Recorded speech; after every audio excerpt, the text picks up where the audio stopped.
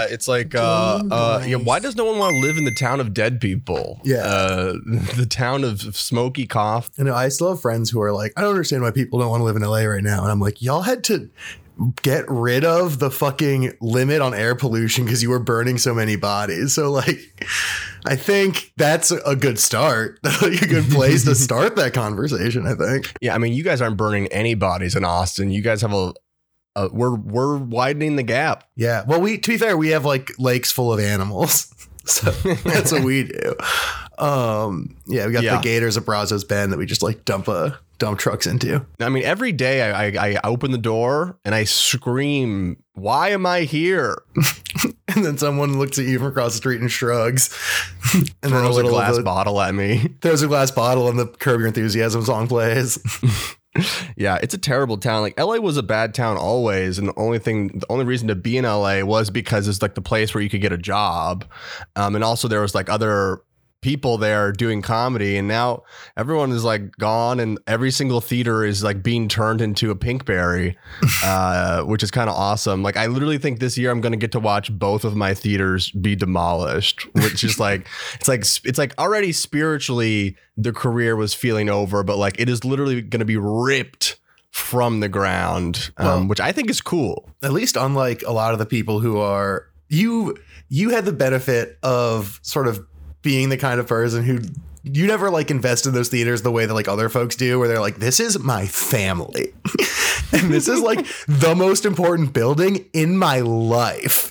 No, to me, they were all a series of untrustworthy cousins. Yeah, exactly. Like you treated, yeah, exactly. Like to you it was cousins. To a lot of people, it's like a nuclear family. And you are good on internet. And I think there's like a lot of people who were like, what am I going to do without the special building where I go and talk to the only people who can stand to hang out with me at all? Mm-hmm. Yeah. Mm-hmm. I'm like the kids in Wally's Wonderland. I'm pouring gasoline on the outside. Yeah, exactly. Whereas, your certain performers at various theaters are more like the animatronics. And so I think that it's rough, but it could be a lot worse. Man, oh man, I know you don't care about Blood Bowl, but I just got to tell you one quick Blood Bowl thing because I'm right now. I'm on the run of my life right now. Hell yeah. 4-game winning streak, and I've outscored my opponents 11-0. And in a game where most games end 1-0 or 2-1, that's outrageous. I'm unstoppable. How much of it is luck? Like, how much of it is like the roll heart of the cards? It's like 60-40 strategy, I think. Like yesterday, I think I decidedly outplayed the dude that I played against, but I don't think I outplayed him for nothing. I think at least 2 of the touchdowns I got were like purely luck. One was 100% purely luck because it was like my kickoff bonus was I get a free turn before he gets to go. I stole the ball. His first block was a failure and a turnover, and then I just walked into the end zone. Like, I didn't have to do anything. Nice. So that was luck. There were other ones that were like, definitely, I did a strategy and it worked. But like, you don't go 11, you don't outscore people 11-0 over the course of 4 games without like a lot of lucky dice. Is that a game that would be good for streaming? Like, would people stream that game? I think that, Hunter and Frank were trying to do this before it kind of fell apart just because like it just didn't come together all the way. But I think that if you had people who were funny kind of talking over it and doing the commentary, that game would be pretty good for streaming. Or if your fans like to watch you lose your fucking mind, having you play and react as you play against someone would also probably be good to stream, because I rarely get mad at video games, but I will scream at Blood Bowl. I will lose my damn mind. If I roll like 3 ones in a row, I will like storm out of the room and like go chain smoke cigarettes and yell. Yeah. The weird thing is when I'm streaming, people people are like, oh no, he's like really angry. And it's like, no, I'm just like being performatively angry. And they're like, are you okay? Like, but they're like, but they want me to be angry about the news. They don't want me to be angry about video games. Yeah, that's strange to me, sort of, because it's like, you can't live if you're always angry about everything in the news that should make you angry, because you go insane. But getting angry at video games is like a good way to get some emotional tension out. Exactly. And so it's very backwards. This will come as a shock to you, but I think that maybe your Twitch chat, not great therapists. Yeah. You know what we should go into, like a gamer product, niche product that I don't think has been monopolized yet. We should create the Game Boy's drywall for rage punching. Oh, just like a sort of like a two portable sort of T-frames with a piece of drywall in the middle. You can just like stand up. It sits right next to you, and instead of damaging your real walls, you have to punch a drywall somewhere though, right? Yeah. And so you have a little punching one, and it's like a delivery service where you get a fresh wall each month. Right, and you pay for like the two metal T-stands that the walls slot in and out of. Yeah, exactly. That's the part that you get as like, you know, we give that to you for free. You know, right.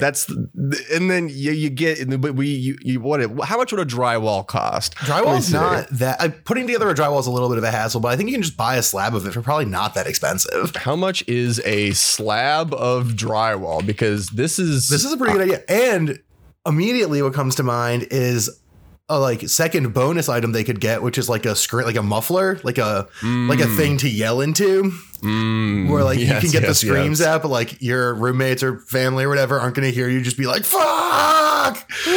We have a Bane mask for you. It's a Bane mask, two metal T-frames, and a monthly supply of drywall.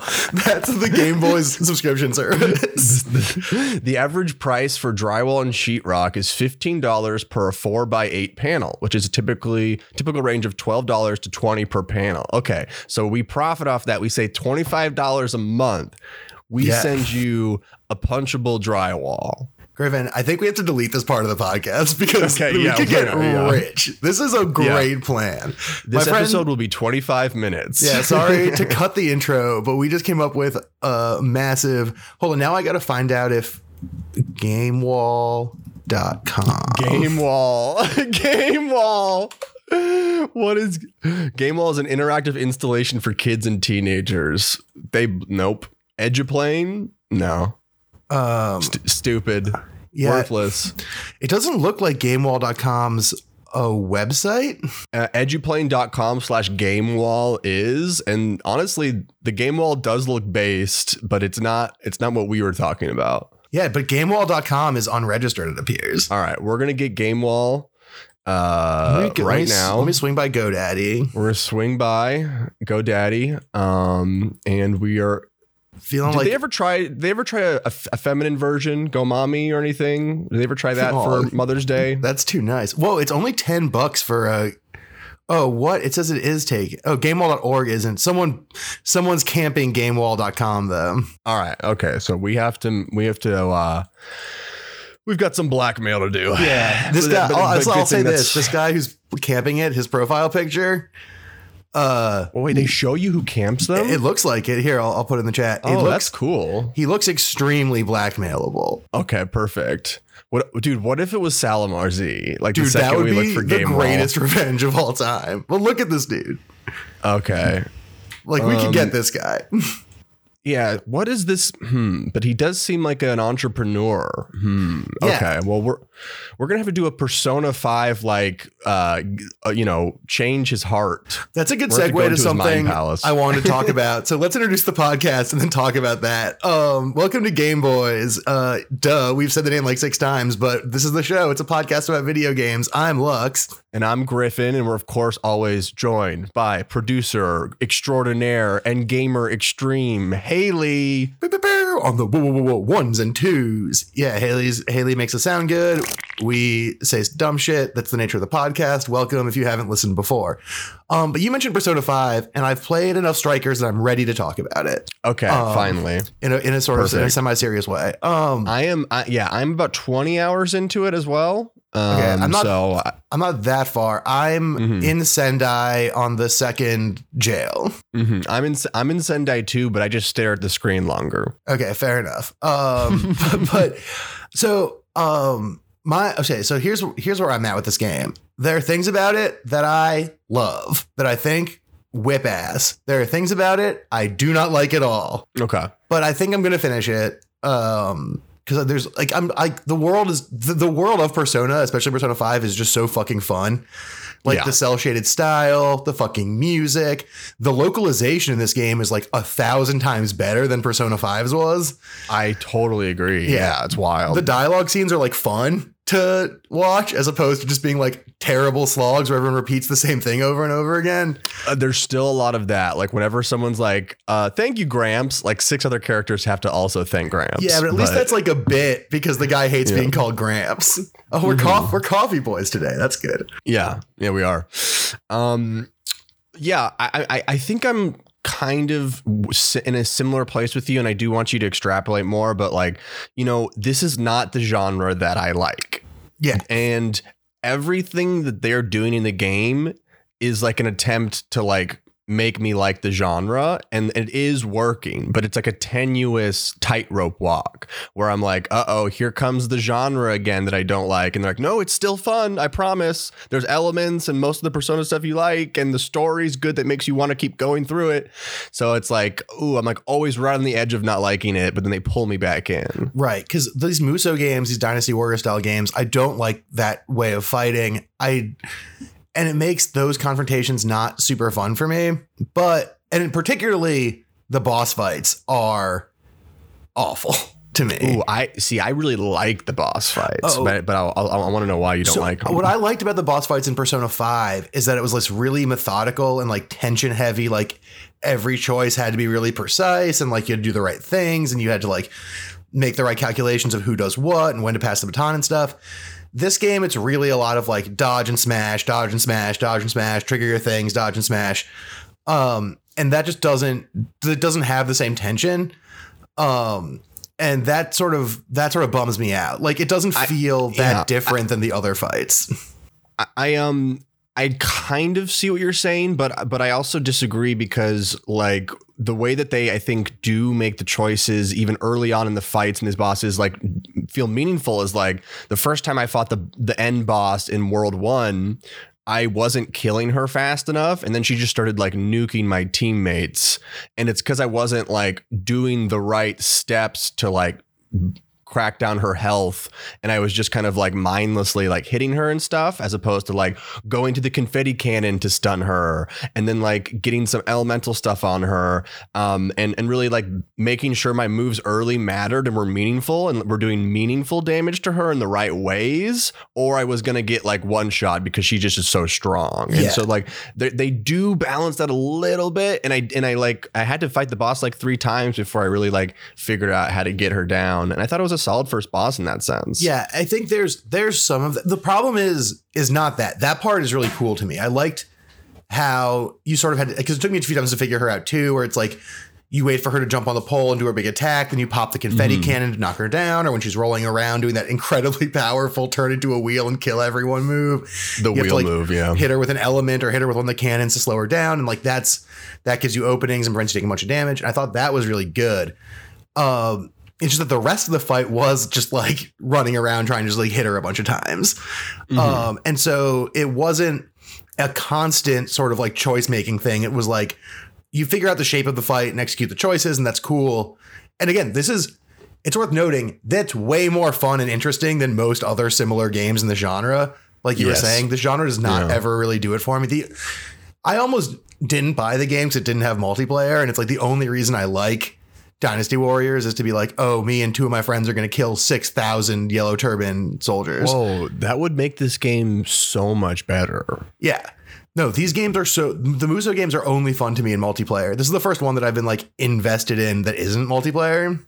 They got to do some sort of update where you can go multiplayer. You'd think that would be so much fun. Yeah. Although I do respect Atlus's commitment to like, we make 1-player games. That's what we do. And in a world where no one seems to have made that commitment except for them and like From Software, and even From Software kind of has broken that promise. I respect it, but totally. This game just feels like it's like screaming for like couch co-op or like online multiplayer. So super hard. But yeah, like that boss fight is fun. It's so frustrating. Also, like when you fight guys who are like personas with powers, that's kind of fun. But in the first dungeon, there's so many fights that are just like, we're a bunch of literally faceless generic cops. And it was just like, okay, like I'm going to spend 3 minutes just pressing square a bunch of times and I'm going to get like 10 XP and 500 yen and then like move on. Right. And that just like is so tedious to me. Totally. Yeah. I mean, I think it's like, yeah, it's just to me, it really is like they do translate a pretty good, like 1-to-1, like what would the experience of this fight in Persona 5 be like in a Musou game? And it's just like, to a certain extent, the Musou game is just never going to like fully pull you in. For me personally, though, they just keep on adding elements like using your spells and leveling up your personas and just the story and the vibe. It just keeps pulling me through it. And to have it on the Switch still is just like so sweet. You're playing on Switch too, right? I'm playing on the PlayStation 5, actually. Wow. I would have loved to see what your experience would have been like in the handheld on the Switch, because there is something to that where it's like it feels like a really big game when it's on the Switch. Yeah. Well, and I like it feels like a meteor game almost in that context. Yeah, I like it on the PS5 actually a lot because it probably looks good. It looks great. We got the new TV, and so like the colors really super pop. And because I love that art style and the visuals of those games so much, like I wanted to maximize them as much as possible. Totally. And like it does, like it looks super sweet. All of the fully animated cutscenes look great. Also, great that this game has more fully animated cutscenes than Persona 5. Like, yes, or at least like I don't know if it has total more, but they certainly come at a much faster rate. Yeah. And that's really fun. And so like it's I think you really hit the nail on the head. It's like it's taking a genre that I do not like and never have that much fun with, and doing so many good sort of side elements of that it makes me want to keep doing it anyways. My one other complaint, though, is that at least so far, it doesn't feel like the social game is there in the way that it is in the other ones. That's such a good point. Yeah. And it's like, can you even call it a Persona game without that? I mean, they do like a little bit to give you some of it. Like, you know, I pop pretty hard when you like talk to Ryuji in Sendai and he's like, I bought this cool keychain. You want half of it? You can have it. And then you get like a cool item. They give you items, but like you don't get to spend time with them. Yeah, you don't really. Occasionally they do like cutscenes, but all that does is build up your general Bond experience. Like you don't get the specific Bonds thing. You don't have like the Arcana tracker thing. And yeah, you don't have the social link stuff. And I think you're right that's so deeply part of the Persona game, because like it's almost like the same as the bosses in a certain way, where like you have to make the right choices or the best choices. And in Persona 4, Persona 5, that becomes like, do I go to the baths? Do I go study for school? Like, how do I spend my limited amount of social time to like maximize my character? And in this game, you don't really have to make that choice ever. You just kind of like run around. And so like the way that it doesn't not exist in the game, it's just like they replace it with this weird thing where it's like, yeah, they have the general bond system, but then also like when you use different characters in combat, they like grow new main skills similar to like how you would slowly unlock them if you like hung out with them in Persona 5. And so like you will eventually lock like 5 or 6 different moves on each of the characters. And the game also, I think, is setting up each dungeon to have very specific elements in it so that you will want to rotate in the entire crew. It's not a game where you play with just like your favorite 3 the entire time based on personality. And I think that's like a smart way of kind of doing it, even though I do miss the social element. It's like, well, you don't have the social element, but you will need to like use and spend time with all of the characters. Like none of them are arbitrary. And the more you spend on them, the more powerful the more time you spend with them, the more powerful they grow. But yeah, like at the end of the day, that's like literally dungeons are only half of the reason you play Persona. Yeah, they are. And even, well, first, before I get into my complaints with the dungeons, with the fighting thing, this is just a me problem, but it's like they all have distinct fighting styles, which is very good. The problem is that Joker is like definitely my favorite fighting style out of all of them. And so like I'm leveling everyone else's like use them enough points super slowly because it's like they're not that fun to use. Like I don't know. I really like turning into Morgana's car and just driving through people. It's really funny. Yeah, that one's pretty cool. I mean, there's some fun ones in the mix for sure. Makoto gets on her motorcycle and it's like, hell yeah. My big problem is like, you know me, I'm not a fighting combo guy. Yeah. So every time I switch to another character, I'm like, no idea how this character works. Like no idea. just kind of spamming the buttons right now. And some of the fucking combo chains are so long. Like some of them are like square, square, triangle, triangle, square, triangle, square, square, triangle. And it's like, my dudes, like I'm not. Yeah. What are we doing? I'm not going to do that. And it really makes me think of the way that Final Fantasy VII Remake like really, really walked this line perfectly, because every character that you could play with in your party was mechanically different, but you weren't like totally it was simple enough. And there was like a core logic to each character that you wouldn't forget. Whereas when we switch between 8 characters in this game, you're like, I don't remember the combos between all these different characters and like how to utilize them at the fullest. It's a little too button combo. Yeah. And you got to do a lot more designing of what the characters were like in Final Fantasy VII. Like you could pick their materia and like pick what they were good at and build them that way. And they kind of come fully formed in Persona 5, and you just kind of make them more the thing they are, which is fine and makes sense if you're juggling 8 characters. It makes sense for this kind of game. But it does, like you're saying, make it so you really have to learn 8 different guys, and you don't get the choice to finagle them into the shape that you want. And then speaking of shapes, my issue with the dungeons, and this is another just like this Muso structure, like more streamlined version of the game. One of the really fun things about Persona 5 was doing a palace and then getting to like a safe room and looking at your stats and being like, do I have the juice to make it to another safe room before the end of this day? Or do I have to just like bail here, and like working your way through the palace and negotiating how much time you're going to spend in the palace versus how much time you're going to go to mementos versus how much time you're going to resource management to the dungeons, resource and time management stuff. And you don't get that in quite the same way. There's still like item management stuff, which is good. That's fairly challenging, but like you don't get the thing where it's like there's always these fun moments where like, well, everyone's at half health and a third of SP. I'm low on items, but could I get to one more safe rooms that I like know I can reach the end next time? And it's like you don't have to make that choice ever, and that kind of sucks, because I love those like I need to walk away from this game for 5 minutes, smoke a cigarette, and really think about what I'm about to do. And you don't really get you don't really have that in Strikers, and that's like a loss to me. And I think the problem with that is because the days don't change, right? Like basically the rhythm of the dungeons is you keep going until you run out of mana, and once you run out of mana, you're basically done, and then you just load out of the dungeon and then load back in with full mana again. And so you're not worried at all about like the days going ahead and like running out of time to finish the dungeon.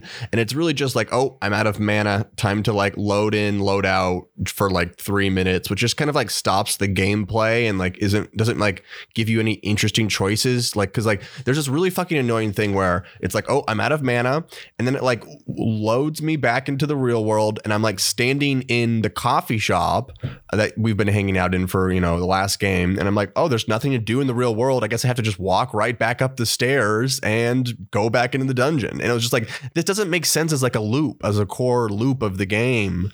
It just seems like really overwrought for what is effectively reset at the checkpoint, right? Like, it just feels like you should be able to go to the checkpoint, like press X to rest at the checkpoint, and just go from there, because that's all you're doing, really. I guess you're also like can buy items and shit, but like you can just add that all into the check. Like, it shouldn't be, the checkpoint option shouldn't be leave the dungeon. It should just be take a break or whatever, and then you don't have to leave and have that whole thing happen, because you're right. Like, it really does derail the excitement of the game, because you lose your momentum totally when you like pop up in the coffee shop for some reason, just have to turn around and press circle, reload the talking to everyone screen, hit the button, zap back in, go find your checkpoint, zap over there, and just reset.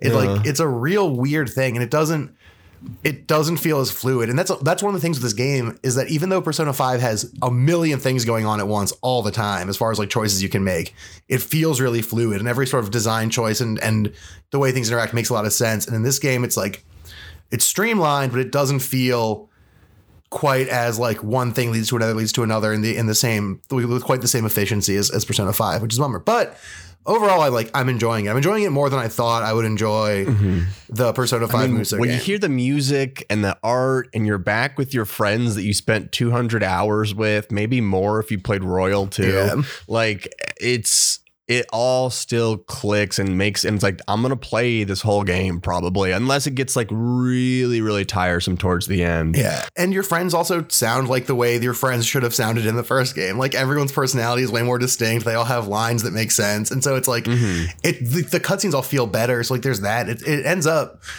I don't know, like you're saying, there's enough cool Persona world stuff in that game that's going to keep me hooked probably to the end of the game.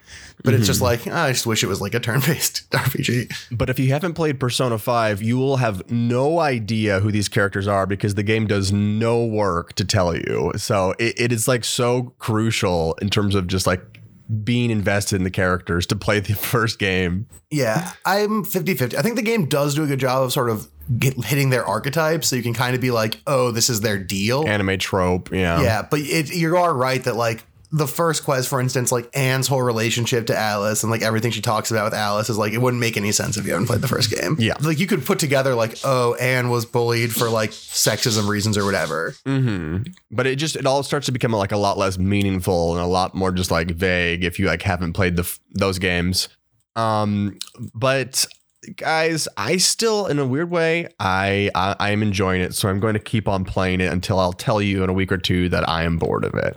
Hell yeah. The Griffin Davis classic. We got to talk about we're shutting them down. NFTs. No more NFTs. I'm saying it. No more. Yeah, I have not been following this super closely, aside from Rory talking about how it's stupid and NBA Top Shot, but it seems like it sucks. It's like whenever anyone tries to talk about like crypto or anything like that, I'm like, can we just like never do this? Can we just never have to do this and let these types of people like create some sort of new world? Like the worst types of people creating the new world. I saw an incredible tweet that really encapsulates why this shit sucks so bad, which is John Hendren posted a tweet that was like, yeah, sure, the computers I'm using to create this stuff use as much power as 400 Ford F-150s idling in a parking lot, but at least I get this non-fungible clip of a basketball guy dunking. And then someone replied to him and was like, you've miscalculated. Actually, it's 126 Ford F-150s idling in a parking lot. And it's like, that's not the persuasive argument you think it is. Like, yeah. So basically, yeah. I mean, unless you are that one, like Team Rocket from that one Pokemon game that wanted everything to be water. You remember how there was like Team Land and Team Ocean, and like Team Ocean wanted to just melt everything and just have it be Team Water permanently. Yeah, and the other team hilariously that wanted everything to be land. Yeah. They're like, well, we are already like 98% water, so we don't need any more of that. It's true. Yeah. So like basically, if for any people who have not logged on, had not Googled or ruined your life trying to figure out what NFTs are, like a very simple breakdown is it's crypto garbage. It's basically an exclusive screenshot of a JPEG that, uses the entire like electricity of like Arkansas, like in like an hour, to basically run a bunch of servers that like mint it permanently in the internet sphere as an exclusive to you. It seems pretty fucking useless and ultimately seems just like some new like dark web money laundering thing even if a few of the transactions that have gone famous and public seem to be not money laundering. It's like, what is this but that? Yeah, I mean, it's collection economy stuff. That's part of why it's so deeply strange to me, is that it's like there's no meaningful distinction between NFTs and, say, baseball cards, or as our friend Rory Blank is very into. Baseball cards exist. Right. Well, I'll get to that. Or as my friend Rory likes to talk about like Pogs or something, right? The only difference is that you actually have baseball cards. You can actually play Pogs, but the value comes from like rarity and collecting and ownership. And they're just doing that, but in like a deeply environmentally destructive way. B, you don't even get to have a thing.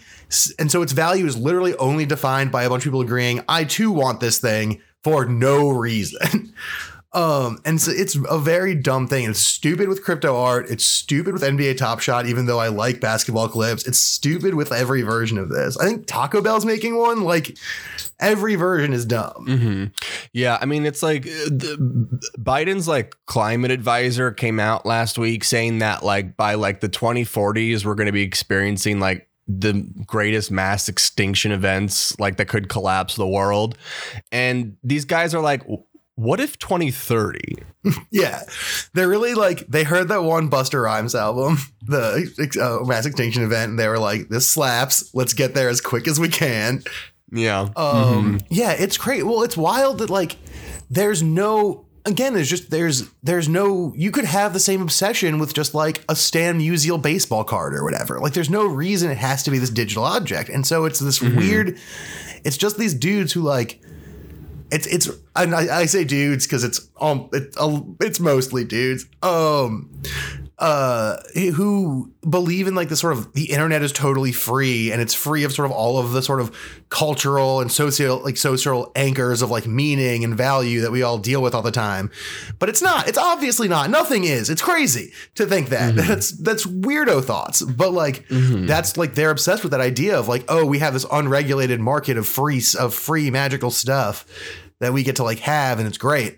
And it's sort of, it's just like Bitcoin, right? It's like we get to have this unregulated thing that we're asserting the value of, and everyone agrees to believe it.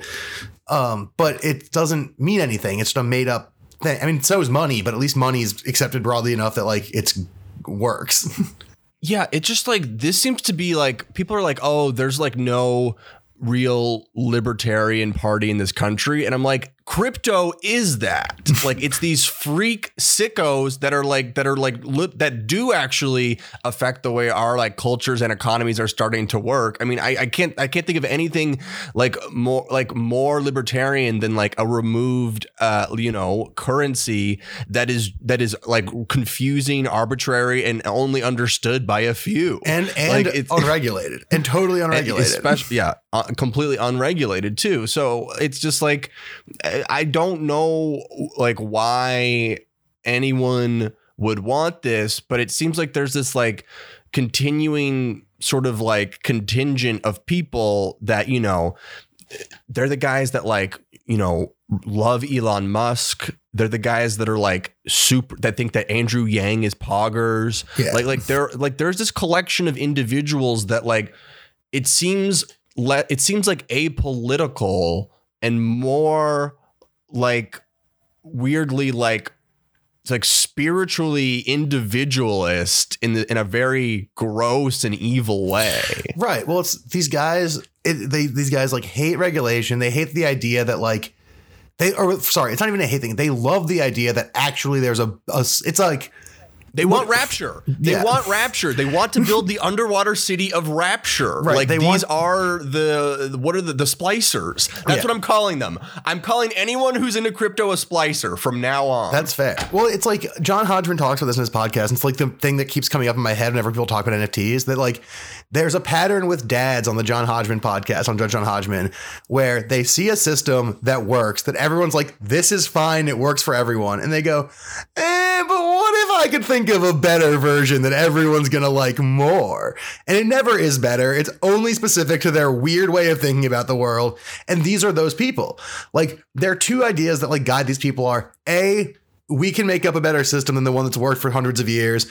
B, we should repeal age of consent laws. Because they hate the age of consent, these guys. But like, neither of those, like, obviously don't repeal age of consent laws. They're important. And also like, regulated monetary business practice, like it's not like capitalism is bad, but regulating the economy is good. Like it's not. Yeah. They just don't have, there's no real, like you said, I think you said, made a good point. It's like the spiritual individualism that has no real guiding principle of like best outcomes, right? That like individualism is the end unto itself in a way that is like gross and weird. I'm going to find the Dogecoin lighthouse, and on the wall, it's going to say like, no gods, no kings, also no consent. Yeah. No age. No age of consent. Yeah. It's going to say God is a fiction. Kings are a disaster. Age is just a number. And everyone. Neuralink is PogChamp. Yeah. But it really is like, it's an unbelievably bizarre thing that's, I mean, again, we talk about this a lot, but I just think that like fucking quarantine has just broken everyone's brains in terms of like relating to the world materially. Like so much of people's lives now is just digital shit. Like It's like everyone only sees their friends on Zoom. All of our work is done through Google Hangouts. Like everything. But I don't think this is like a socially unanimous thing. I think this is like a news story that a bunch of like rich freaks are doing. Right. Like I don't know. Like all of our friends and family aren't like, I'm getting into NFTs. This isn't GameStop stock. It's just like, oh God, like what are these freaks doing now? Well, I think these super rich online freaks are especially susceptible to like the dematerialization of like quarantine life. Like I think like ideas like NFTs existed before now, but like it became now is like a time where that's one of the easiest ways for corporations to access people is to do things like NBA Top Shot. Now there's like a new hobby for these people where they don't have to buy. They can't show off their cool cars or cool boats or nice clothes or sweet kicks in public because you can't go in public or else you die of air sickness. But like you can collect NFTs and sort of flex that way. And I think that these people are particularly susceptible to that.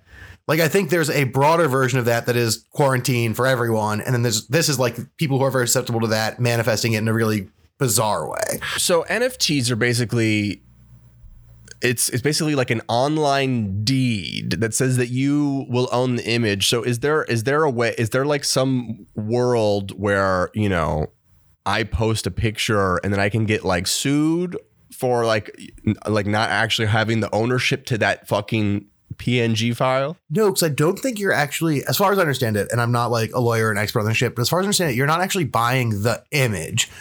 You're buying the serial code associated with the version of the image that you have. Yeah, so exactly. It's not like you can't, like, if say there's an NFT of like that picture of Donald Trump playing tennis where his butt looks real big and he looks like he's going to throw up. Like, you and I can still post that because that image is fine. But the NFT that someone has a unique serial number. And that's why it matters. Right? No, that's why it's stupid. Right. That's why it matters to them. That's also why it's stupid. But like theoretically, that's why it would matter. No, I'm all for, rich people, I guess, like... Maybe, well, I don't know. It's just like, well, if it was just rich people like setting their money on fire, that'd be one thing. But I think it is like the weird ownership stuff, and also just just the pure power of these Bitcoin farm computer places. Yeah. And just, like the economic impact is pretty insane. But I saw this story about sort of the next level of like what is happening to NFTs in the video game world. Apparently a bunch of video game artists have been having their work stolen and turned into NFTs that they were unaware of. And there's not really much you can do about it. Yeah, I mean, I imagine there's not. Like, this is the thing, right?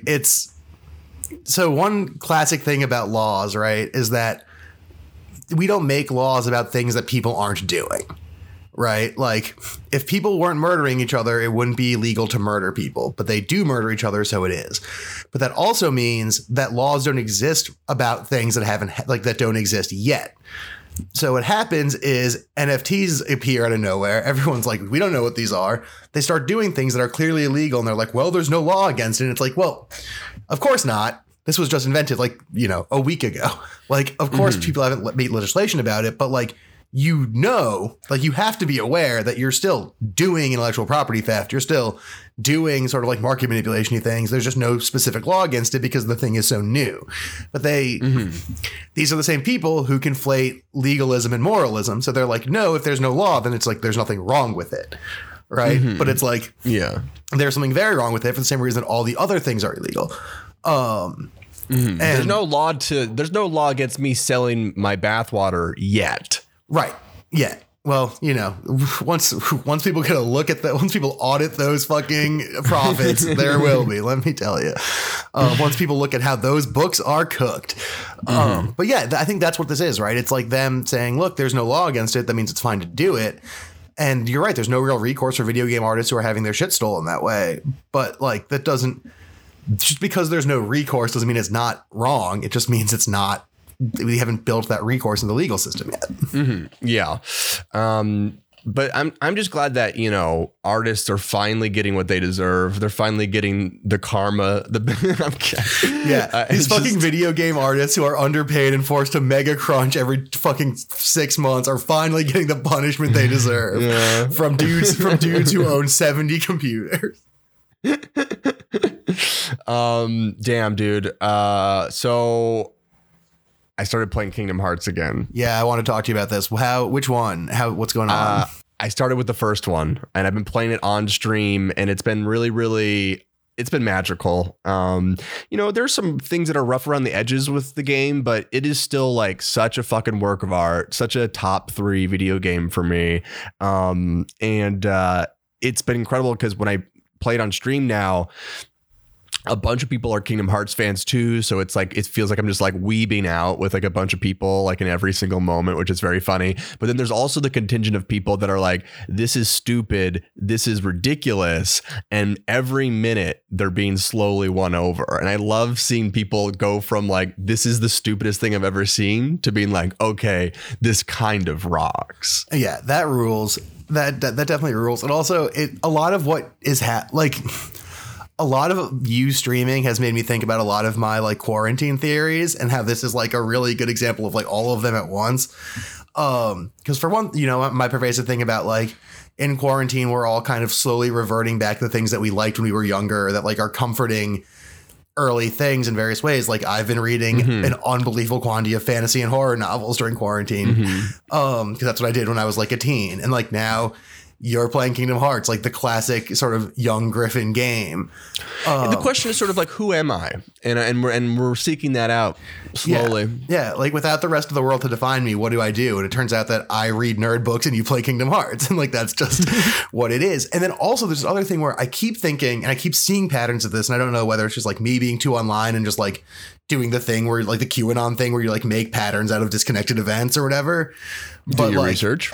Yeah, fair. But I like so many people have been posting about Kingdom Hearts the past 2 weeks. Like it's been weirdly in the zeitgeist, or at least like my part of the internet. Like I woke up this morning and saw 3 different basketball people I follow like in a thread where one of them had bought a Keyblade and the other 2 were like, where do I get a Keyblade? I want to have one. Kingdom Hearts is the most important thing in the world to me. And exactly. I feel like I'm getting earlier and earlier into the zeitgeist. Like I'm almost like projecting out like 3 weeks before I can see it 3 weeks ahead of me now. Yeah. I mean, yeah. Cause you started streaming and that was like the beginning of, aside from Forrest's Kingdom Hearts podcast, which Forrest seeing the future feels accurate. I will be having Forrest on the stream to give color commentary as I play. Good. I think he would be incredible at that because there's no living person who knows more about Kingdom Hearts than our friend Forrest Walker. I think even including the people who made Kingdom Hearts. But yeah, like there's, aside from that, like you told me you were streaming it again like a week-ish ago. And then I've seen 55 things talking about Kingdom Hearts. And it's this weird thing where like it's suddenly like a thing people give a shit about right now. And I'll tell you one of the main reasons why is because in 3 or 4 weeks, the entire package comes out on PC. Oh, really? That's the reheat. So they are releasing, all 3 Kingdom Hearts is for PC, which is actually pretty fucking cool. That is pretty fucking cool. I mean, it does feel like I don't need to rebuy it again, but it's cool. And I think that's a reason why it's like back on people's brains. That makes sense. And also like it just feels very streamy. Like it feels like a very streamable game. Like it has a lot of imagery for people to latch onto. It's pretty action packed. The cutscenes are fun. It's not super confusing. Yeah, well, it is super game confusing. To stream on but the first one is not confusing, actually. The first one is like really straightforward, and that's like one of its strengths. Yeah. It has mysteries, but you're not confused contextually. Right. But like, when I look for a game to stream, especially like stuff that's not battle royales, like the single player games are really tough to stream. So you really have to find something with like a really engaging and surprising premise. Like that's why Bugsnax worked so well on my stream. And that's why Kingdom Hearts is also like doing like great numbers and lots of interaction right now, is because it is just jaw dropping to just see what's going on in the game. It's just so bizarre. But it's matched with this tone that's like really, really emotional, and this music. And there's something still like undeniable about the franchise that's really fucking cool. Yeah, I think so. And then I think one other thing about it is like, whether you've played Kingdom Hearts or not, you have some awareness of Kingdom Hearts, whether it's like, oh, a bunch of my friends like it, or, oh, my friends keep telling me this is the weirdest, stupidest game in the world. Yes. Or I've heard that there's a Square Enix Disney crossover that's so weird. And so there's anyone like no one isn't a little Kingdom Hearts curious in some way or another. Totally. And I think that really draws people in for the stream. And I think it speaks to what's both good and bad about those games. Because they're fundamentally, whether you like them or not, aesthetically speaking, deeply puzzling games. Like it's very weird series of choices. I mean, like some of them are good, some of them are bad, but like I think that does make for a very streamable game and B, the kind of game that I think it makes sense that people would latch onto when like they're just spending a lot of time playing games. Yeah. And I just like my big takeaway less about like what's good for streams and audiences and like what's good about Kingdom Hearts is like the more and more I think about it, Kingdom Hearts was so important to me as a gamer because it was the first game that told me that video games could be emotional. Yeah. Like up until that point, you know, I'd played your Pokemons, your Marios, like, you know, like stuff that was adventurous and fun. But Kingdom Hearts was the first game that was emo. Yeah. I mean, it was like Kanye West coming to rap and doing 808s and heartbreaks. Like it was this moment where I was like, oh my God, like I can like feel like this with a video game and like those feels and those emotions largely are because of, you know, the anime influences, the Disney influences, but then also just, man, that music. Yeah. That music is one of the best soundtracks I've ever heard. And it pulled me all right back to when I was like 10 years old playing for the first time. And yeah, I'm struggling to think of like a game that I like more. Yeah. I mean, for sure. I mean, the game, I think it's something important, which is like the first game that teaches you that games can make you emotional, like is going to stick forever. Like for me, that's Psychonauts. Like I will never not love Psychonauts because it was obviously like sense of humor and style was very in my zone at the time, but also it has like a sad moving story attached to it that was like affecting. And I think that you're right that like the first game that hits you that way, like is like an important defining moment. And I do have to say, last week we talked about Kingdom Hearts having like an outsized influence on games and I gave you shit for it, but I've been thinking about it more. And I think that claim has more juice than I gave it credit for last week. And here's what I mean. I think, I'm not positive about this, I haven't done the research, but I think it was, if not the first, one of the very first games to take the anime, the JRPG sort of visual style and tone, but use sort of the more classic Western action RPG mechanics. And that's become like pretty normal now. Whether I like it or not, I don't. But like that's become a thing. Like that's the later Final Fantasies, a lot of other later like JRPG releases just generally. Like we see a lot more of, it's a game where it's party management, it's item management, it's resource management, but the fighting isn't turn-based time stuff. It's combos and jumping around and action stuff. And I think that is, for better or worse, like a big part of both how sort of Japanese games have been sold back to the West in a way that like is accessible to Western audiences. And like a big part of what modern game design looks like is integrating that. Like we're starting to see a lot fewer JRPGs in the style that I like, which is your classic, super complicated turn-based stuff, and a lot more Kingdom Hearts adjacent ones. And I think, and I'm seeing Mickey Mouse everywhere. Yeah, well, there's him in every game, and he fucks. Yeah, right. Well, Mickey Mouse would be nothing without Kingdom Hearts. I think we can all agree. Like it's like 2003 in like an alternate reality without Kingdom Hearts, and they're closing Disneyland. Yeah, they're just like putting they put up the big fucking wooden bar that just says "close" in red paint, like right in front of California Adventure. Walt Disney's ghost is just like shaking his head and saying a slur as he like slinks off into the sunset. It's the Superman is Dead arc, but with Tetsu Nomura. Yeah. Yeah, I mean, I think everything is coming up Kingdom Hearts, and there's a lot of DNA in the future, and it's just too bad that Kingdom Hearts 3 is total trash. Yeah. But you know, on the way out, is there anything gamer related you have to say? Because I did want to ask you. I do have a gamer thing. Please, all right, do your thing. I just want to tell you about this. I got one of the strangest glitches I've ever had in a game happen to me recently. I just want to tell you about it. Which one? I was playing Madden. Because I got Madden for the PS5, just like to see how the game lit, like to see how the graphics are, and like, you know, I'm already asleep. You'll enjoy this. Madden. I was playing like the RPG, like you make your own guy and go through the games mode.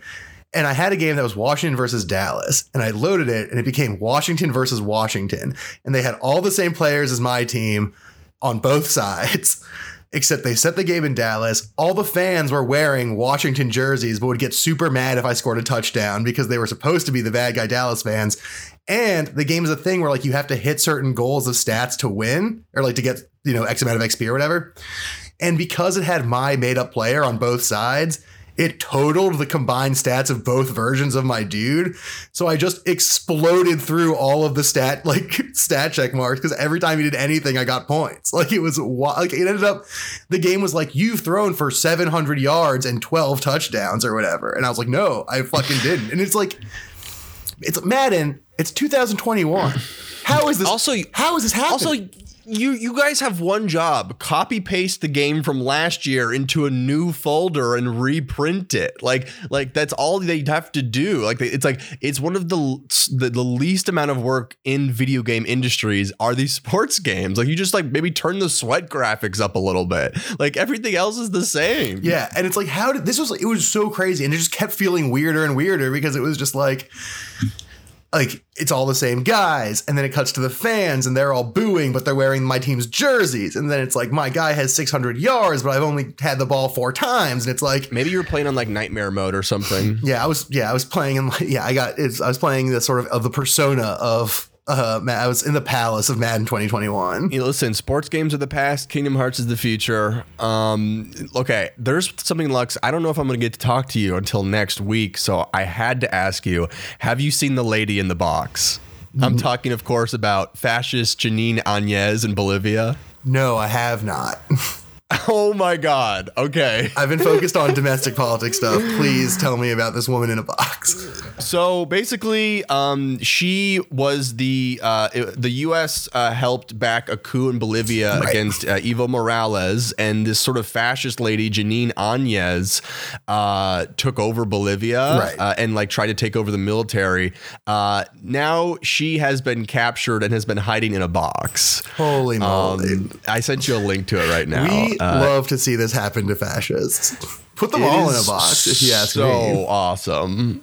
It is so fucking funny. Oh, the best part of this tweet is the part that she had failed to leave in time. So apparently she was trying to flee to Brazil and was just like, I'll hide out in this box till I can make my escape. This is where I'll bide my time. No, I think she literally was like, oh, she had fucked up and she knew they were like outside or something, and she like got in the fucking box. But also I'm like, this is like a cool box. It's a good like Metal Gear Solid type box for sure. What is it? I'm like, okay, like let's start with the gamer wall, but then maybe some kind of gamer box too when you get doxxed by your stream or something. Right. Or, a place where you can hide out while your Warzone buddies are mad at you. Mm-hmm. Yeah. That's crazy. I can't believe I missed this box. I knew Janine Áñez, but I did not know anything about this box. I'm just very happy that she's in a box. I'd like to put so many people in that box. Yeah, no, for sure. I've always been a proponent of getting rid of jails, but keeping buckets for like huge buckets for people who like really deserve it. And this feels like sort of in the same ballpark. So I respect it. I've been orbiting around some sort of like sea jail under the ocean, sort of like where they keep the Titans and Hercules. Yeah, a very selective one for like your very selective. Yeah, for like your Peter Thiels and whatnot. 100%. Peter Thiel's number one on my list of people I want to put in a 30-foot bucket. And that's just the way it is. 30-foot bucket. Yeah, can't get out. Slowly fills with water. I'm trying to think of what a 30-foot bucket looks like. It's a big bucket, man. No, big old bucket. Oh, all right. That's going to do it from us, guys. That was the show. It is. That was a good show. You got anything, Lux? We're filming the next Gaiden episode today, which means it's coming out by the end of the month. So stay tuned for that. And that's about it for me. Yeah. As for me, twitch.tv/choomroom weeknights at 5 p.m. Pacific. I've started to get really big raids from actually reputable leftists. And so I'm nervous. Watch me fail. I think you're going to do great. All right. Well, goodbye, everyone. Oh, and make sure to check out Haley at Eat Every Sound on Instagram and YouTube and on the Memory Static podcast. And now for real, goodbye, everyone.